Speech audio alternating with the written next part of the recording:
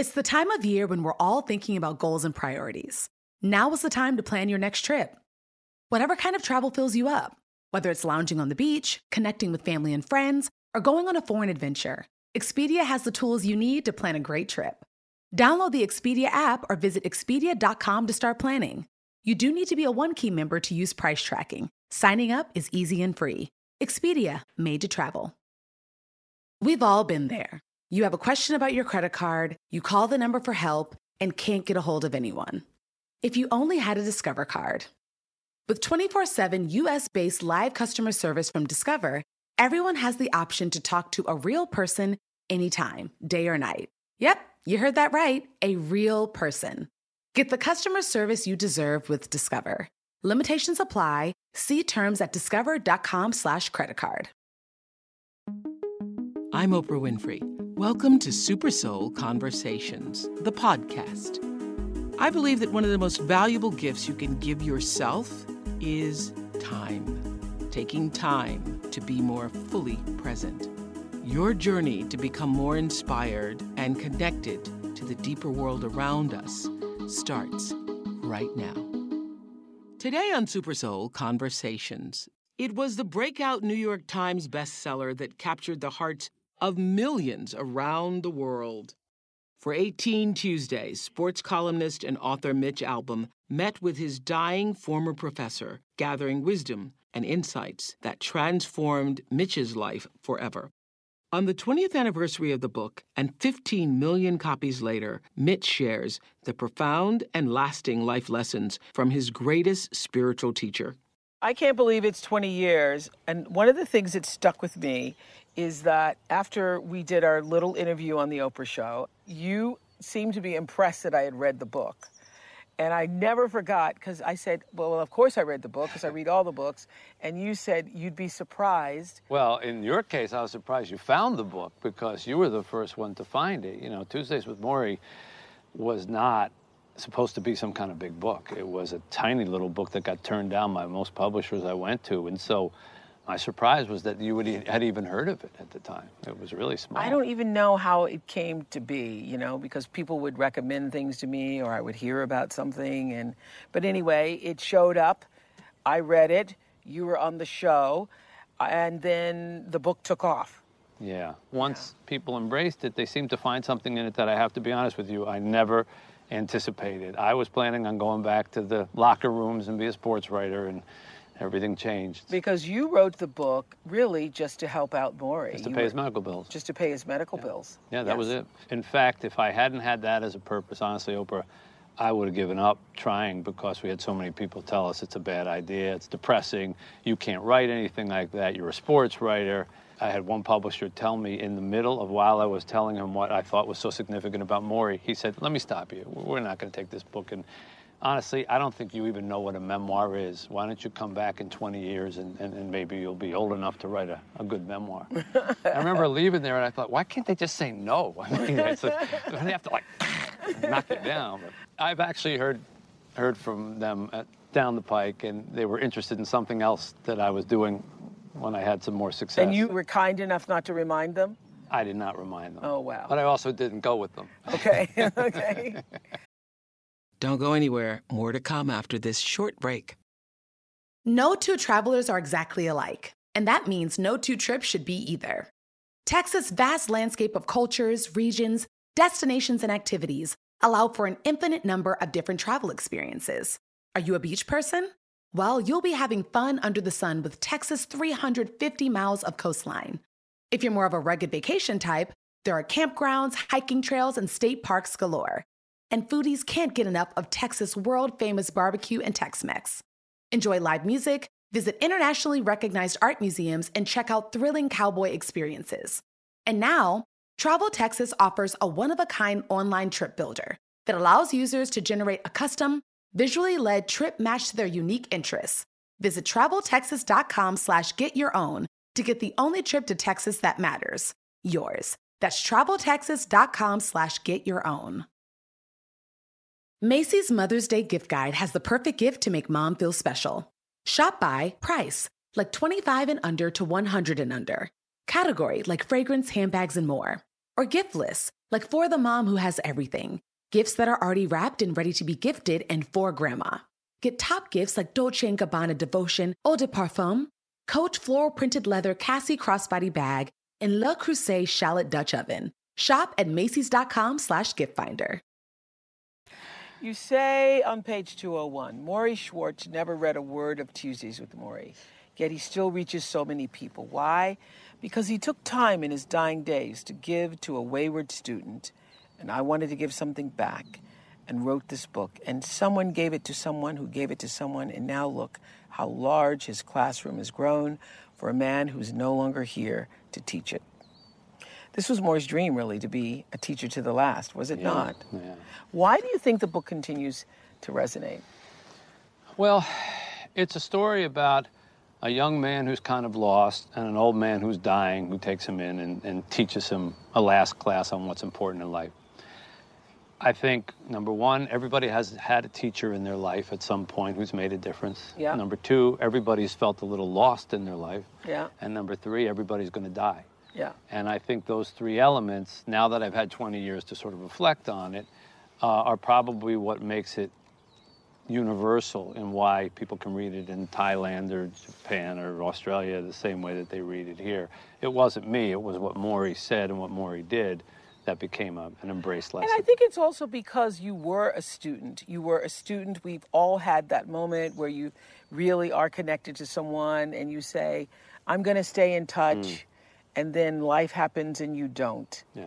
And had it not been for you seeing him on Nightline with Ted Koppel, you could have been any place else. That's why I believe in, signs, divine order, providence. Yeah, you're flipping through the channel and you see him. That's your old teacher. Yep. You make a decision to go back and visit him. Well, you're giving me too much credit. I made a decision to make a phone call.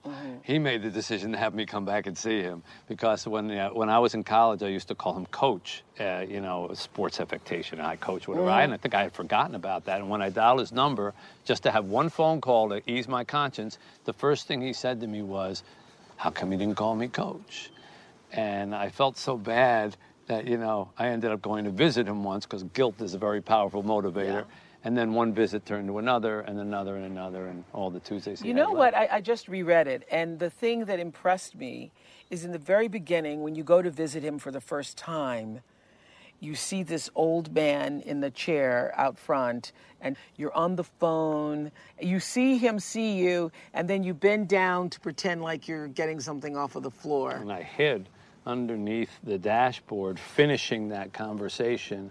It was with ESPN, because at that point in my life, work came first and everything else could wait, even a dying old man, which is a terrible thing to have to look back on in your life and say you did, but I did, and I say it and I wrote about it because I know there's some people out there, if they were in the same situation, they'd be on the floor also finishing that conversation. Well, not only that I don't see you or pretending that whatever it is can wait. Yeah. Yeah. Yeah. So what struck you after that first meeting that made you come back? What struck me was he didn't ever really ask me about my accomplishments, which is what everybody was talking about in that point in my life. Like, what are you doing? What are you earning? Where are you? What's your pop? He never asked me anything like that. He just said, are you happy? Have you found somebody to share your life with? He was so calm, and yet here he was in a wheelchair. He could barely move at that point, and yet he never complained. He talked about how wonderful it was after the Koppel program. All these people were getting in touch with him, how great it was to see me. And when the meeting was over, I said to myself, you're 37 years old, you're perfectly healthy. He's 78 years old and dying, and he seems 10 times more content and at peace with his life than you are. Yeah. There's something the matter with this picture.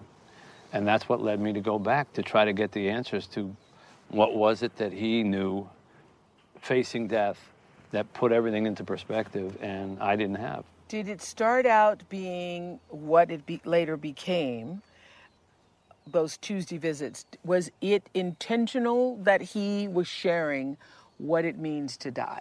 I think when you have ALS and you know your time is limited, all of your conversations are going to be informed by the fact that you're dying. Yes. And all of your philosophies are going to be informed by the fact that you're dying. Yeah. So there wasn't anything that he said that didn't at some point contain the sentence, when you get to where I am, and you will get to where I am, you know, like that.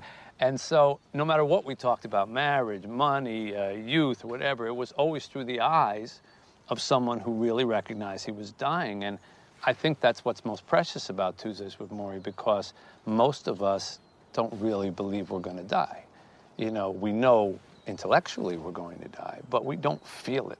We don't face it every day. When that day comes, are you prepared to say, okay, I'm ready because I've lived my life the way I want to live it? And very few people I know, myself included, especially at that point, could answer, yes, I'm ready. We'd all say, no, not yet, not yet. Yeah. Give me more time. Give me more time. Yeah. When in fact, every day, that is what has happened. Every day of your life is that you've been given more time. That's right. And Morrie seemed to understand that. Well, he certainly did once his time was up.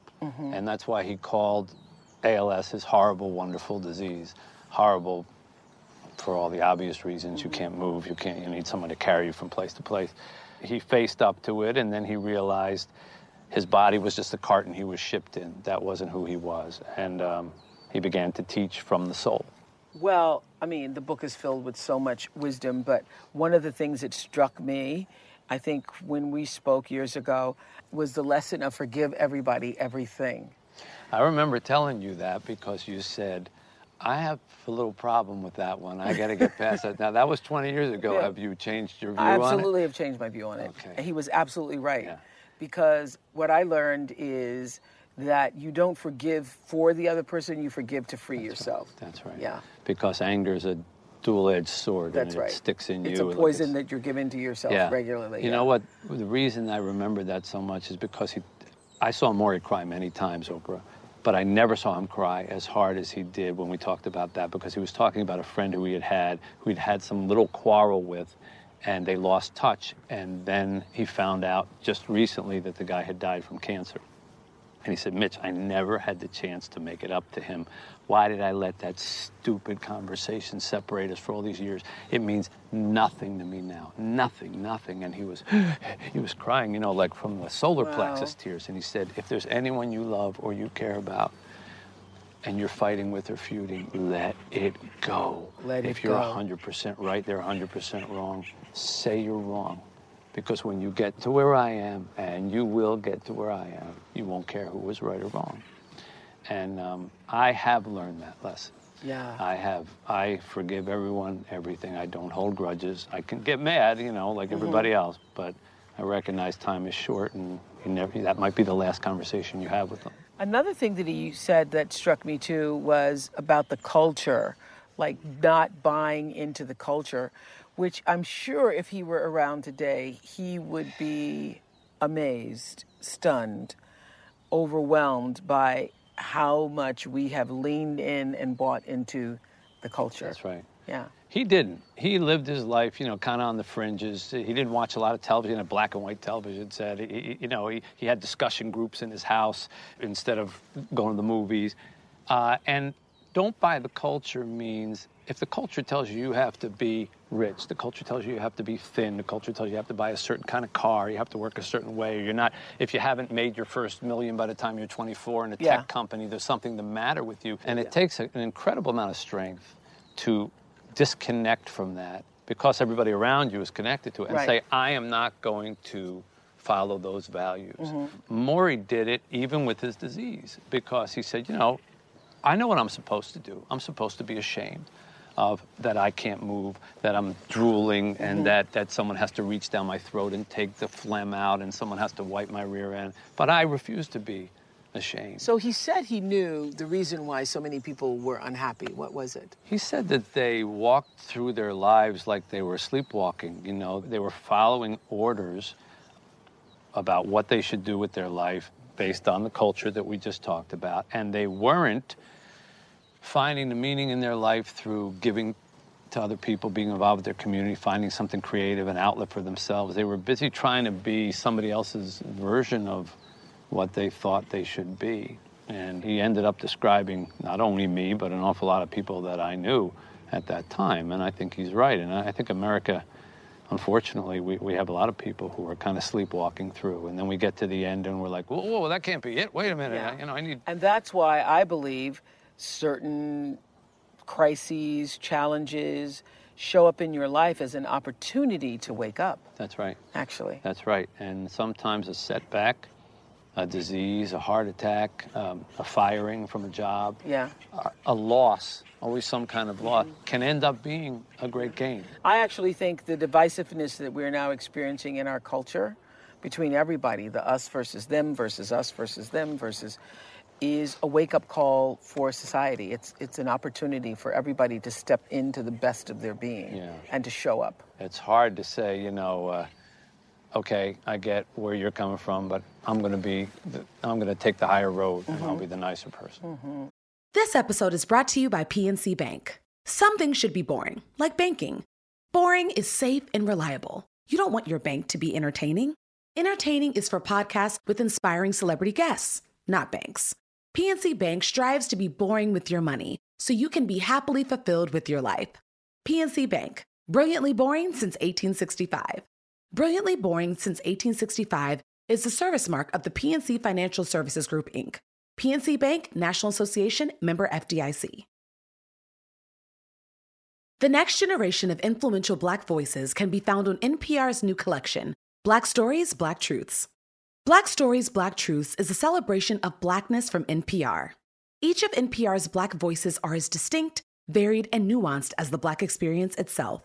In the Black Stories, Black Truths collection, you'll hear stories of joy, resilience, empowerment, and creating world-shifting things out of struggle. Every episode is a living account about what it means to be Black today, told from a unique Black perspective. From Bobby Shmurda to The Wire, Michelle Obama to reparations, there's no limit to the range of Black stories, Black truths. Black perspectives haven't always been centered in the telling of America's story. Now they are the story. In NPR's Black Stories, Black Truths, you'll find a collection of some of NPR's best podcast episodes celebrating the Black experience. Stories should never be about us without us. Listen now to Black Stories, Black Truths from NPR, wherever you get podcasts. So tell me, he talked also about this value of family and how without family and a connection to family, Morrie would say, I think he said we're like broken winged. Yeah, birds with broken wings. Yeah, without love and without family. Well, again, when you're dying from ALS, who's going to take care of you? It's a 24-hour thing, and it's your family. And he said, I have friends, but the security that I feel, knowing I have my family, I have my sons and my wife, you don't get that from anything else in life. The people that you can turn to and you know that they'll be there for you. I don't care if you have 1 million friends. Right. I don't care if you got an army of workers that adore you or 1,000 fans. There's nothing like that security, that feeling, the embodiment of putting your head on your family's shoulders and saying, I know you'll take care of me. And so this principle of family and loving something that's bigger than yourself, you took that and created an orphanage in Haiti. Well, I took over. Would that have happened had you not been with... It would never have happened, right? I wouldn't have even found out where Haiti was. I mean, come on, unless they had a basketball team, Yes. That would have been it. No, I went to Haiti in 2010, right after the earthquake, and got involved with an orphanage, and I ended up taking over the operations of it, and I've been there ever since, and I go there every month, and we have 40 kids, and we take in new ones all the time. It is the embodiment of what Morrie said about family and children. There was a moment where he said, there will be no experience in your life like having children, none. And no matter what else you do, no matter how many friends visit, it's the fact that someone depends on you totally and needs you, and you have to guide them. He said there won't be anything like that in your life. And my wife, Janine, and I did not have children of our own. We married kind of late in life to do that. But I feel like I've been given 40 children now. Yeah. Kind of, I'm tired. I'm a lot more tired than a young parent. But raising them and watching them grow and hearing them call or send messages up and Mr. Mitch, can we do this? Or Mr. Mitch, can we do that? Or whatever, is exactly what he said. He was so right about the value of children in your life, and especially children who are poor and who need you, to get by. It is just so unfortunate that he never lived to read it or to know about it and to know of his influence, which is remarkable for me because it speaks to the power of a soul. Yeah. Yeah. One soul. One soul. One soul touches one. Touches one, And which then, touches one, and which somebody touches else one. and goes on. The ripples in the pond that go on and on. When I was a sports writer and just a sports writer, if someone wanted to talk to me in an airport, they, hey, you're Mitchell. Who's going to win the Super Bowl? And I'd say the Patriots, and I keep going, And all of a sudden, after Tuesdays with Morrie, someone would say to me, "You're Mitch Albom." I'd say, "Yeah, my mother died of cancer, and the last thing we did was read Tuesdays with Morrie together. Can I show you a picture? Can I talk to you about?" Well, you can't say Patriots and keep going. You stop, and that's when it began for me. Was Tuesdays with Morrie made me stop and listen to people and actually hear more than the little, meaningless conversations that I have been having. Each one of them has a sad story. Somebody is suffering. Somebody just lost somebody. Somebody's going home to take care of their sick mother. Somebody's dealing with a dying child. And I became sensitized to that. And once you do, you can't close your eyes to it anymore. Yes. And how has that impacted you? I mean, you're not the same man who went in that first visit or multiple visits later. You're not the same man. No, I mean, it's impacted me in many ways, completely. I mean, it's changed all of my priorities. It's changed the way I approach life. It's changed the way I look at death or fear death. But I don't want to present myself like some kind of finished product of Morrie's class. That would be incorrect and way too complimentary.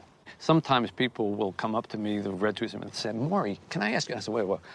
Morrie was the smart one. I was the dumb one, okay? And I'm still the dumb one, so please, not Morrie.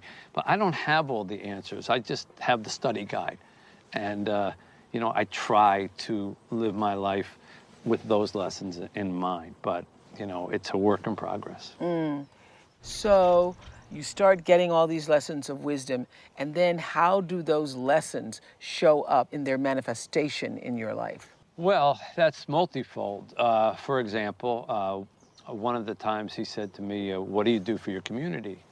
I said, "What do you mean?" He said, "Charity. What do you do for your community?" I said, I write checks. Yeah. He said, "Anybody can write a check. You have been given a voice, and you need to use that voice for more than just aggrandizing yourself." I always remember that because I never met anyone who used the word aggrandize in a sentence. I had to make sure I knew what it was. And he was right. I had this position, and I wrote a column, and I did radio, and I occasionally was on television. And you were writing about celebrities and... Well, sports heroes and things like that. And I said, I can do more than that. So my column began to change. My books changed. The last sports book I wrote was the one before Tuesdays with Morrie. Every book I wrote since that was, in some way or another, a piece of Tuesdays with Morrie kind of manifested, whether it be a novel or a nonfiction book. So was he afraid of dying? Not at the end, no. He'd had a big ramp up, had a lot of time to think of it. He did say he gave himself 45 minutes every morning to howl at the moon and cry and weep by himself and say, "Why me, why me?" And then he said, "That's it, that's enough self-pity for the day." He did say aging isn't decay, that, it's rather a blessing, and particularly having the time to say goodbye was a blessing. He thought it was. We also... That was one of the things, one of the Tuesdays, every Tuesday we sort of took a topic. Because he was a teacher, so he liked that. He liked to have, he wanted me, honestly, Oprah, before, because I didn't tell him about the book. He wanted me to write a thesis. And I honestly didn't have the heart to say, "You do understand I'm not enrolled anywhere. Don't you have to actually be in school to write a thesis?" But he was so academic, So one subject at a time each week we did, and one was aging. And I had asked him, we live in a culture that worships youth. Yeah. I mean, totally worships youth. And I realized here I am, younger, healthier. I'm coming to visit him every week, and then I get to leave. So I said, "How do you keep from envying me my youth? How do you keep from saying, how come he gets to walk and he's healthy and I'm going to die in this house?" And he said, "Mitch, age is not a competition." He said, "Inside me is every age I've ever been. 10-year-old, 20-year-old, 37 like you, but also a 50, 60, 78-year-old man. So why should I be envious of where you are? I've already been where you are. You should be envious of me. I got 40 years on you." And that was the end of me worrying about age anymore, because he was right. I think that's fantastic. What would you say, because we were just talking about you were a different person when you first went to that first meeting with him. What would you say to that self-absorbed young kid that was yourself? Back then? Yeah, what would you say today? Well, depending on when I intercepted myself. You described yourself as highly ambitious and a workaholic and... Keep going. Sometimes selfish and, you know? Yeah. I was all those things, maybe even more. I would say, first of all, pick up the phone and call your professor, not after 16 years. Call him like you said you were going to call him when you left school. You know, I don't get absolved because I went to go see Maury for, 16 or 20 Tuesdays at the end of his life. I still missed 16 years of not calling him. That's unforgivable. And so first thing is I should have reconnected with him earlier. He might have taught me some more stuff. Then I would say slow down. It's always going to feel like you're behind. There's always going to be someone doing better than you, and there's always going to be somebody doing worse. You're probably better off turning towards the one who's doing worse and saying, what can I do to help that person? And you are constantly keeping your eye on the one who's doing better and saying, how do I get where he is? You know what's interesting? You say that Maury always made you feel like a better version of yourself. And when I read that, I think, oh, isn't that just the most generous gift anyone can give to you, to make you feel like a better but version of yourself? But don't you find that with people in your life who maybe you knew when you were younger, who were teachers of yours? That's how it was with Maury. I went back to being like 17 and 18. Well, that's how I always was with Maya Angelou. Yeah. I always felt like I was 11 or 7. Right. And I never made it to like a teenager in front of her. I was either 11 or 7. And well, 11 or 7 is pretty young. Yeah, I would always revert back to yes, ma'am, yes, ma'am. In her house, I would always feel like I was like a kid again. But she gave you the gift of not knowing everything. Yes. Right? That there was somebody smarter than you. Yeah. And I always knew I was sitting at the table with somebody who was way advanced. And honestly, as I get older, Oprah, that's the thing that I find maybe most heartbreaking about getting older. My mom used to say, the worst thing about getting older is that you watch people that you love go, and you don't want to be the last one around. She said, I don't want to be the last one standing. But I also find that I don't have the old mentors anymore, that people are looking to me, and I want to say, where's my Maury? Where's my mom? You miss having older, wiser people who you can turn to. And that's what Maury made me feel like when I was visiting him during that time, like I was a student again. I wasn't a know-it-all. I hadn't done all this. I got like a do-over. I got to be back behind a desk and ask questions and learn again. And I think the great teachers in our lives always do that to us. I think of all the lessons that he shared with you, I read where giving is living was one of the ones that impacted you the most. It is. It is. I still remember exactly why he told me that, because I used to watch other people go in to visit Maury, and they would frequently have like a plan. Like, I'm going to tell him funny stories. I'm going to show him pictures. I'm not going to talk about his death. I'm not going to talk about illness.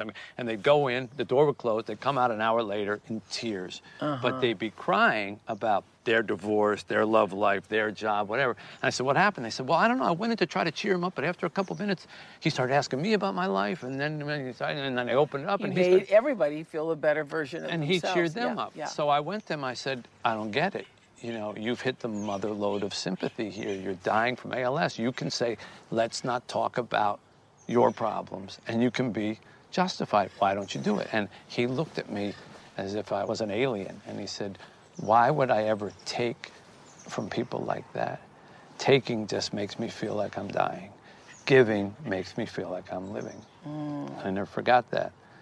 It also rhymes, so it's easy to remember. Money is not I love this. Money is not a substitute for tenderness, and power is not a substitute for tenderness. I can tell you, as I'm sitting here dying, when you most need it, neither money nor power will give you the feeling you're looking for, no matter how much of them you have. Yeah. Because there's something so intimate and comforting about tenderness. Did that have a profound effect on the way you're living your life now? Yeah. Well, absolutely. I've had, not just Maury, I've had many examples in life of how money does not comfort you. And Even after selling 15 million copies around the world? well, even after selling and other successes too, it doesn't make a whit of difference in your comfort, in your tenderness, in anything. I always say, think about those movies where somebody's dying and everyone gathers around to hear his last words. Does he ever say with his dying breath, bring me the big screen television set? You know, it's never that, right? Yeah. Well, why do we think, like, you know, when you're dying, and I watched it with Maury, he had nothing in the room that could be called status. He never counted his money.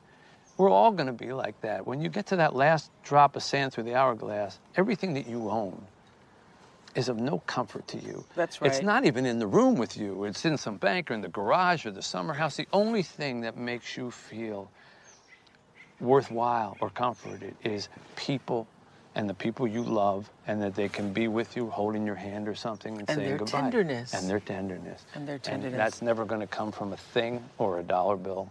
Do you still, are you in contact with his family? Oh, yeah, sure. His wife, Charlotte, is doing well. She's in her 90s. God bless her. Has 2 sons. Maybe the most significant lesson I thought of our whole Tuesdays with Maury was the last one. And I've kept my promise on that because Maury said to me, I want to ask you a favor. This was the last visit. And I said, anything. He said, well, after I die, come visit me at my grave. I said, okay, I was going to do that. He said, not the way everybody else does. Don't leave the car running. When you get out, you put the flowers down, you get back in. Come when you have time and sit and talk to me. Bring a sandwich, bring a blanket.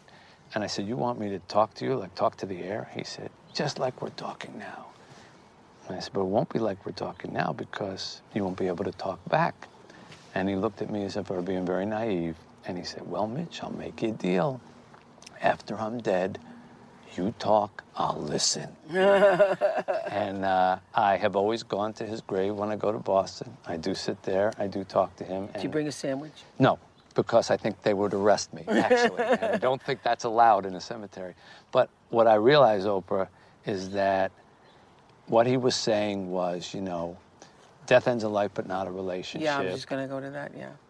But you have to invest in that relationship while you're here if you want it to go on. You can't have conversations with people who are gone if you didn't have conversations with them when they were here. You can't imagine a conversation with someone who was working all the time. But you can remember every time you ate popcorn together while you were sitting around the living room or you put the Christmas tree up or whatever. All those little memories, all those times that you give of yourself. You do remember the tendernesses. That's right. Yes, you do remember It stays inside you. Yes. So I know you say you, whenever you're in Boston, you go by the graveyard. But do you feel his presence, his energy? Do you feel him in your life? I'm not talking about like a spirit or showing up in a form, but just like the essence of him. Sure. Yeah. I feel, well, first of all, there's not a day goes by that somebody doesn't say the name Maury to me in some way. Yeah. Red Tuesdays with Maury, love your thing about, here's my Maury. People will take out their wallets and pull out a teacher of some kind, an older person. So the world reminds me. But the same way that the people in your life, your mother, your best teachers, always live in your heart and you hear their warnings when you're about to make a decision, I hear Maury's. I hear it all the time.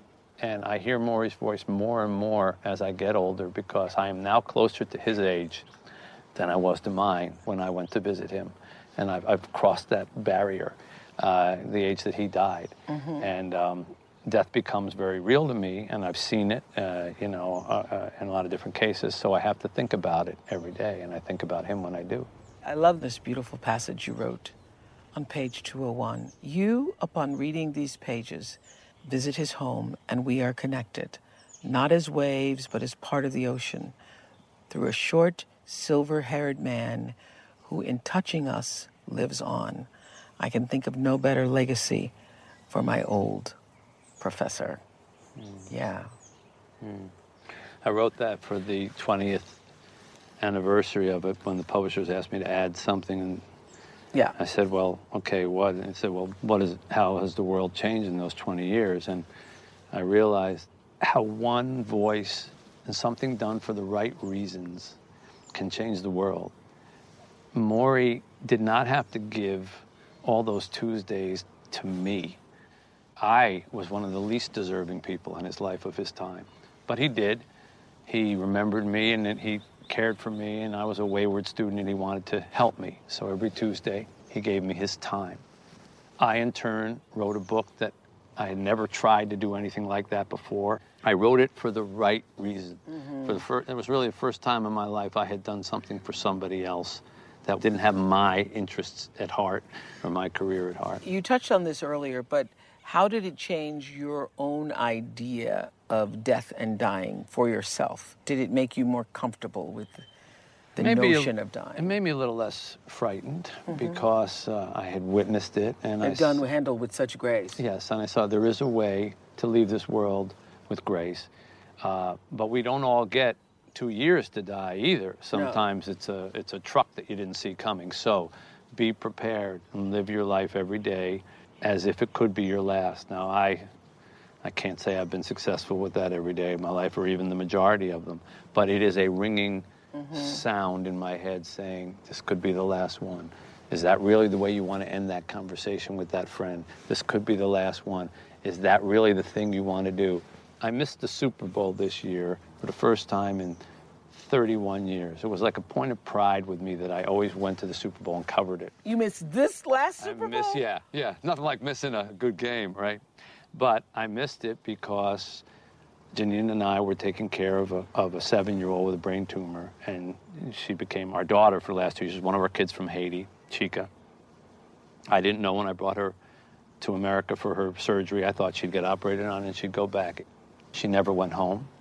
She lived with us, and I ended up sitting alongside her as she slowly lost everything, the ability to walk, the ability to move her arms, the ability to talk. And I had done that once with an old man, and now I was doing it with a child. And the Super Bowl came, and I was going to shoot down in the morning and come back at night just because I wanted to keep my thing intact and wanted to go. And she threw up the night before. And I looked at my wife. I said, I can't.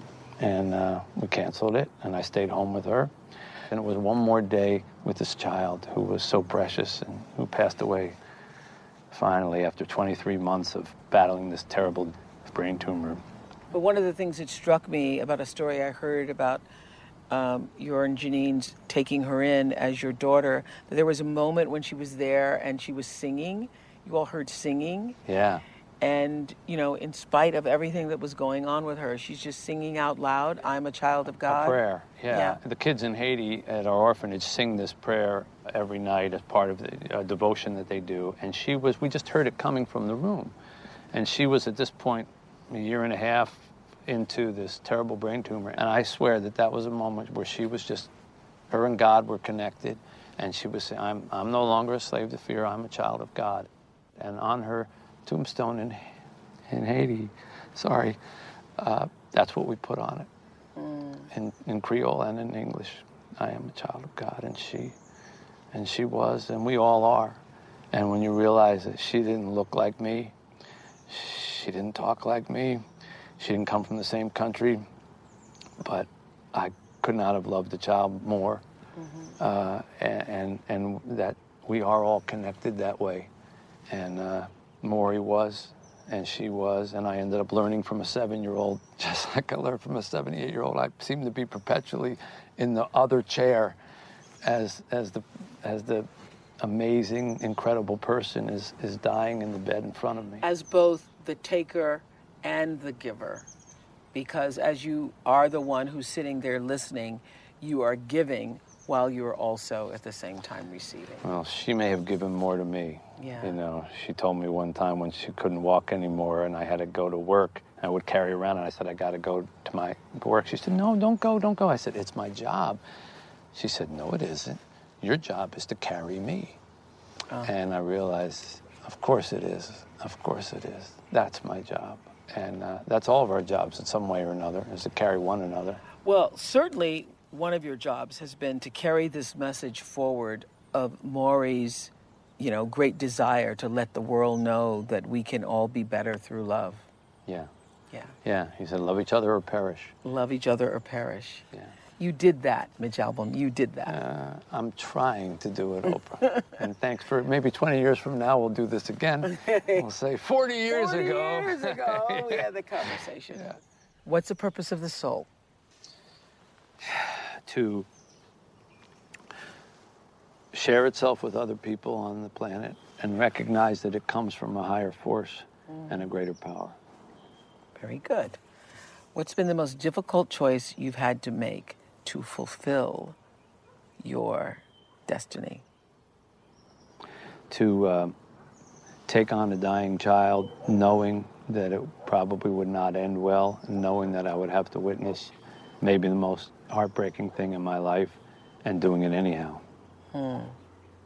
What do you think is the real hunger of humanity right now? What are we? Meaning. Meaning, yeah. Meaning. Yeah. A sense of purpose, besides just growing older or trying to achieve something. What is the one thing you think people want to hear at the end of their lives? You mattered, you loved, and you are loved.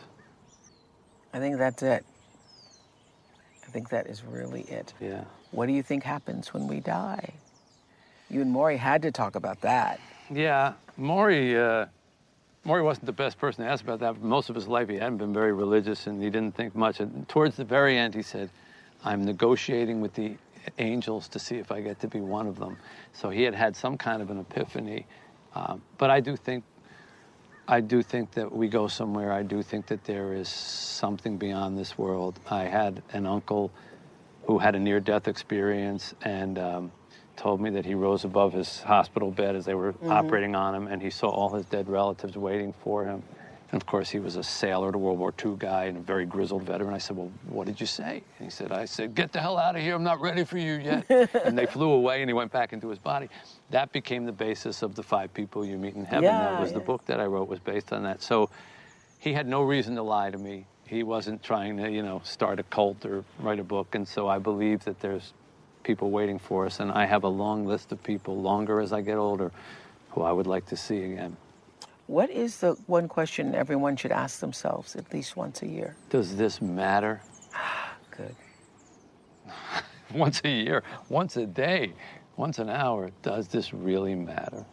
And what is the best advice you were ever given and actually followed?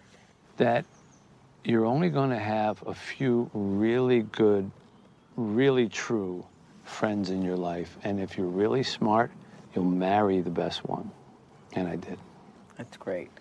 Thank you, Janine. That was perfect.